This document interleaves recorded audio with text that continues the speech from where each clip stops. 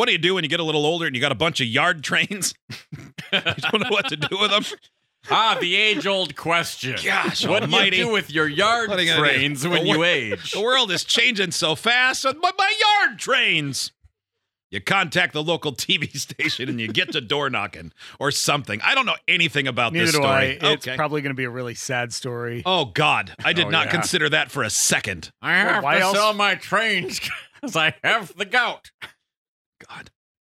Please don't be sad. Please don't be sad. What do you? Okay, let's Well, bets right I now. mean, Is he's it going? He's not getting rid of them because he's getting younger. Is it going to be a sad story? I say I mean, yes. Brian's smiling and he's about to introduce it on the news. I say it's going to be sad. Susan looks happy. She's got her Mr. T jewelry on. Dang, she does have a lot of necklaces on. Yeah. Jeez. Or is that- Necklace and cuffs day. She's a nice lady. Wow, the She is. cuffs She's are wonderful. massive. Yeah, no Looks like kidding. she has- What are you doing, a pilgrim? Looks like her hands are sticking through envelopes. Yeah, it does. Are you doing a pilgrim play after this? Oh, anyway. I don't know. Okay, There, I now- tried to now- shift the focus off this delightful man with his trains. Now on to this no doubt sad story. Oh, God. A Rockford area couple is looking for a new home for one of their backyard's most unique features. News 8's Joe LaFurgey has more on how they hope to keep the feature on track. Like many, Jim and Joan Bogart find comfort in their backyard garden. From the rose bushes to the hostas to, yes, the model train. See, back Boy, in this is 2015, the elaborate. Bogarts... Yeah, It's really elaborate. Look at it going through those marigolds and petunias. Oh, my gosh. In 2015, the Bogarts decided to combine their love for plants and rails with this train garden. Jim's appreciation of trains goes back to his boyhood. My mom, whose name was Jane, thus the Janesville Northern Railroad, worked for the Chicago, Burlington, Quincy when I was born. His passion for trains continued until he went away to college. He graduated, married, and started a family and career. When I retired back in 2013, I started volunteering at the Coopersville and Marne Railway. So that got me back into railroading and decided I needed to have a model. Wood TV went really all out. They got the camera, probably somebody's iPhone, mounted on the front of the locomotive. Yeah, they Heading did. through the path. I love It's it. good stuff. The layout is like any small town USA. From the couple on the porch to the hot dog stand, everything is built to scale, even the plants. We've got mini hostas, dwarf elbers, spruce trees. How much money have you put into this?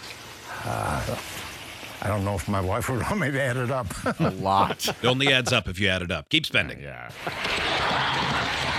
The Bogarts got the idea after learning about the popularity of train gardens in Europe, and it's become a family affair. When our daughter and her family come over, the first thing our daughter does is start going through the garden and pulling weeds. So we have a good time with it. Oh, yeah, listen to that bell.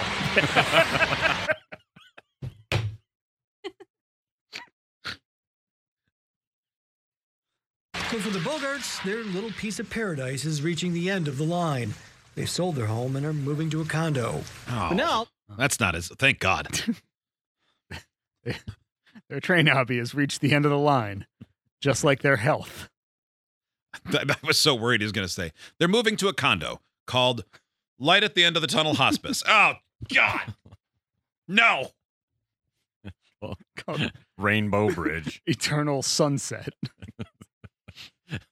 My train's going into a tunnel it will never come out of.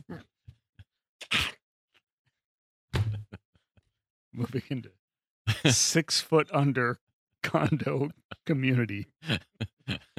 Fact, they're not dying. Well, I mean, we're all dying. Yeah, we Pearly Gates Estates. She is beautiful, yeah! That's him talking about his wife. no. But now the Bogarts are moving and they want to find a new home for their garden train. Whether it's a garden club somewhere or somebody that wants to start a garden railroad. The cost is negotiable. Jim's more concerned about finding the layout a good home. As for how he plans on getting his train fixed in the future, Well, I'm still a volunteer at the Coopersville and Marne, so might just sign up for a few more runs. if you're interested, we have Jim's contact information inside our story at woodtv.com. In Cortland Township near Rockford, Joe LaFurgey, News 8. Man, you you can't be casually interested. No. You've got to commit to building that layout as good as it is. Yeah, you have to. You can't just take that and go, I'll just throw it in some boxes and put it on a shelf. You've got to commit. You can't just shove it in the yard and pretend it's not there like all those ghost trains on the Upper Peninsula when we drive across Route 2. I have an idea. We could put it in the that room that was supposed to be the game room. Oh, there's got to be a lot of wildlife and undergrowth in there. Mhm. Oh, yeah. But that's where the ghost of the raccoon lives. Oh, the one that killed itself during construction? Because it Threw itself off the building? Yeah, because it found the conditions here to be too deplorable to live. That was a fun day. Yeah. Yeah. If you're new to the show, you might be thinking, boy, they exaggerate a lot. Not Nope. about those last two Nope. things. No. Not about the was raccoon and living its here suicide. for a while, and then it jumped off the Yeah. high ladders. Took its little hand-like paws and wrote a note on the wall that said, "This is terrible."